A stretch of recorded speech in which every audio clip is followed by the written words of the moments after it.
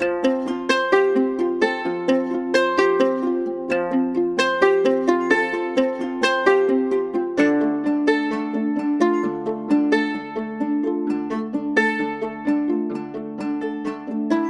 Women. Chapter 22. Pleasant Meadows. Like sunshine after a storm were the peaceful weeks which followed. The invalids improved rapidly, and Mr. March began to talk of returning early in the new year. Beth was soon able to lie on the study sofa all day, amusing herself with the well-beloved cats at first and in time with Doll's sewing, which had fallen sadly behindhand. Her once active limbs were so stiff and feeble that Jo took her for a daily airing about the house in her strong arms. Meg cheerfully blackened and burned her hands cooking delicate messes for her dear, while Amy, a loyal slave of the ring, celebrated her return by giving away as many of her treasures as she could prevail on her sisters to accept. As Christmas approached, the usual mysteries began to haunt the house, and Jo frequently convulsed the family by proposing utterly impossible or magnificently absurd ceremonies in honor of their unusually merry Christmas. Laurie was equally impractical, and would have had bonfires, skyrockets, and triumphal arches if he had had his own way. After many skirmishes and snubbings, the ambitious pair were considered effectually quenched and went about with forlorn faces, which were rather belied by explosions of laughter when the two got together. Several days of unusually mild weather fitly ushered in a splendid Christmas Day. Hannah felt in her bones that it was going to be an unusually fine day, and she proved herself a true prophetess, for everyone and everything seemed bound to produce a grand success. To begin with, Mr. March wrote that he would soon be with them. Then Beth felt uncommonly well that morning, and being dressed in her mother's gift, a soft crimson merino wrapper, was borne in high triumph to the window to behold the offering of Jo and Laurie. The Unquenchables had done their best to be worthy of the name, for like elves they had worked by night and conjured up a comical surprise. Out in the garden stood a stately snow maiden, crowned with holly, bearing a basket of fruit and flowers in one hand, a great roll of music in the other, a perfect rainbow of an afghan around her chilly shoulders, and a Christmas carol issuing from her lips on a pink paper streamer. The young Frau to Beth. God bless you, dear Queen Bess. May nothing you dismay, but health and peace and happiness be yours this Christmas Day. Here's fruit to feed our busy bee, and flowers for her nose. Here's music for her piany, an afghan for her toes.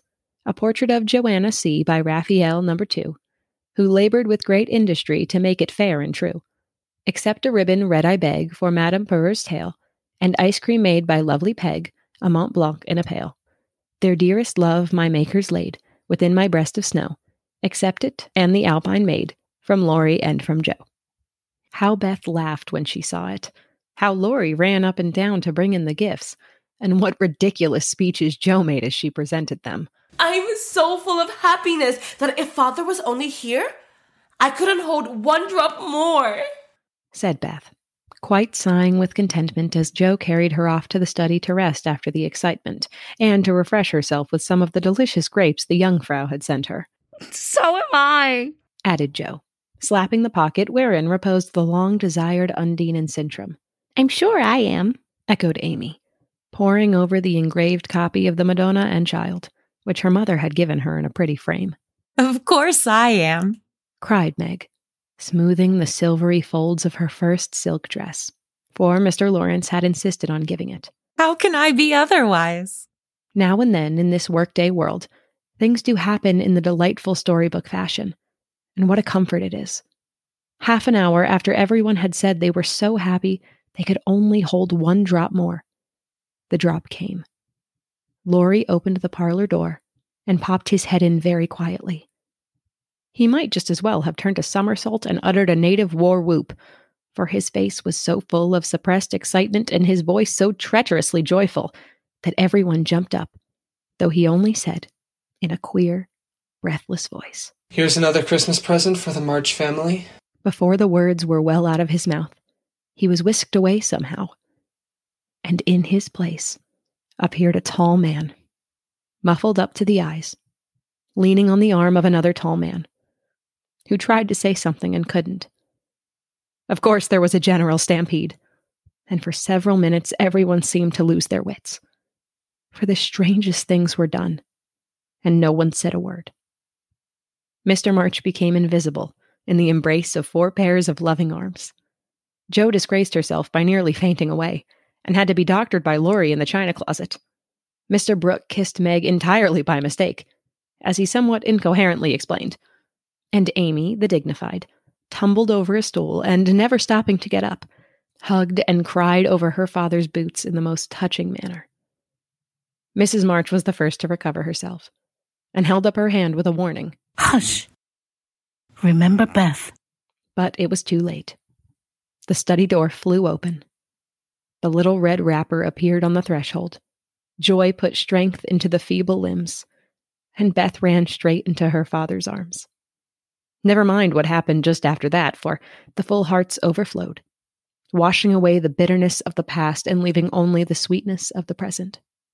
It was not at all romantic, but a hearty laugh set everyone straight again, for Hannah was discovered behind the door, sobbing over the fat turkey which she had forgotten to put down when she rushed up from the kitchen. As the laugh subsided, Mrs. March began to thank Mr. Brooke for his faithful care of her husband. Mr. Brooke suddenly remembered that Mr. March needed rest, and, seizing Laurie, he precipitately retired. Then the 2 invalids were ordered to repose, which they did, by both sitting in one big chair and talking hard. Mr. March told how he had longed to surprise them, and how, when the fine weather came, he had been allowed by his doctor to take advantage of it. How devoted Brooke had been, and how he was altogether a most upright young man. Why Mr. March paused a minute just there, and after a glance at Meg, who was violently poking the fire, looked at his wife with an inquiring lift of the eyebrows, I leave you to imagine.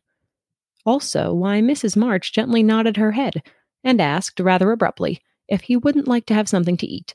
Jo saw and understood the look, and she stalked grimly away to get wine and tea, muttering to herself as she slammed the door.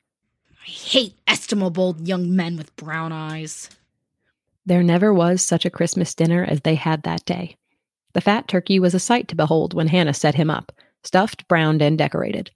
So was the plum pudding, which melted in one's mouth, likewise the jellies in which Amy reveled like a fly in a honey pot. Everything turned out well, which was a mercy, Hannah said. Mr. Lawrence and his grandson dined with them, also Mr. Brooke, at whom Jo glowered darkly, to Laurie's infinite amusement. 2 easy chairs stood side by side at the head of the table, in which sat Beth and her father, feasting modestly on chicken and a little fruit. They drank healths, told stories, sang songs, reminisced, as the old folks say, and had a thoroughly good time. A sleigh ride had been planned, but the girls would not leave their father, so the guests departed early, and as twilight gathered, the happy family sat together round the fire. Just a year ago, we were groaning over the dismal Christmas we expected to have. Do you remember? Asked Jo, breaking a short pause which had followed a long conversation about other things. Rather a pleasant year on the whole, said Meg, smiling at the fire and congratulating herself on having treated Mr. Brooke with dignity. I think it's been a pretty hard one, observed Amy, watching the light shine on her ring with thoughtful eyes. I'm glad it's over because we've got you back, whispered Beth, who sat on her father's knee. Rather a rough road for you to travel, my little pilgrims, especially the latter part of it. But you've got on bravely, and I think the burdens are in a fair way to tumble off very soon, said Mr. March, looking with fatherly satisfaction at the 4 young faces gathered round him. How do you know? Did Mother tell you? Asked Jo. Not much. Straws show which way the wind blows, and I've made several discoveries today. Oh, tell us what they are, cried Meg, who sat beside him. Here's one. I remember a time when this hand was smooth, and your first care was to keep it so. It was very pretty then, but to me it is much prettier now. For in this seeming blemishes I read a little history. A burnt offering has been made to vanity. This hardened palm has earned something better than blisters, and I'm sure the sewing done by these pricked fingers will last a long time. So much goodwill went into the stitches. Meg, my dear, I'm proud to shake this good, industrious little hand, and I hope I shall not soon be asked to give it away. If Meg had wanted a reward for hours of patient labor, she received it, in the hearty pressure of her father's hand and the approving smile he gave her. What about Jo? Please say something nice, for she's tried so hard and been so very, very good to me," said Beth in her father's ear. He laughed and looked across at the tall girl who sat opposite, with an unusually mild expression in her face. "In spite of the curly crop, I don't see the son Joe I left a year ago," said Mr. March.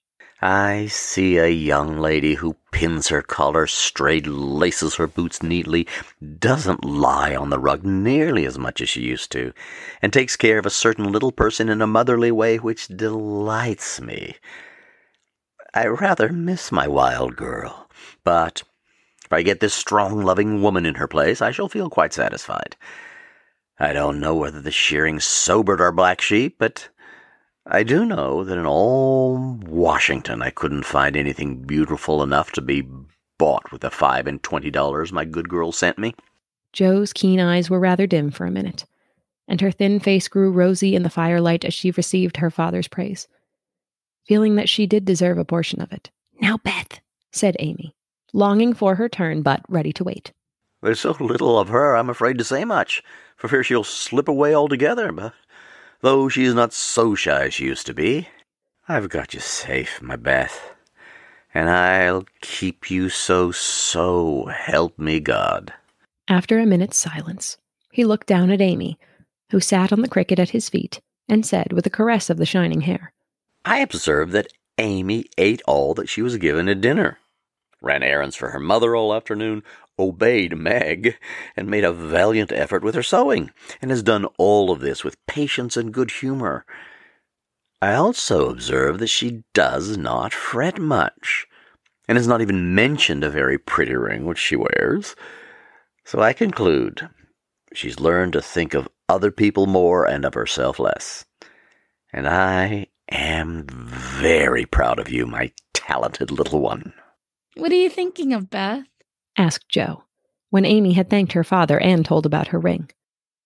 "I read in Pilgrim's Progress today how after many troubles, Christian and Hopeful came to a pleasant green meadow where lilies bloomed all year round. And there they rested happily as we do now, before they went on to their journey's end," answered Beth, adding as she slipped out of her father's arms and went to the instrument, "It's singing time now, and I want to be in my old place. I'll try to sing the song of the shepherd boy which the pilgrims heard. I made the music for Father because he likes the verses." So, sitting at the dear little piano, Beth softly touched the keys, and in the sweet voice they had never thought to hear again, sang to her own accompaniment the quaint hymn, which was a singularly fitting song for her.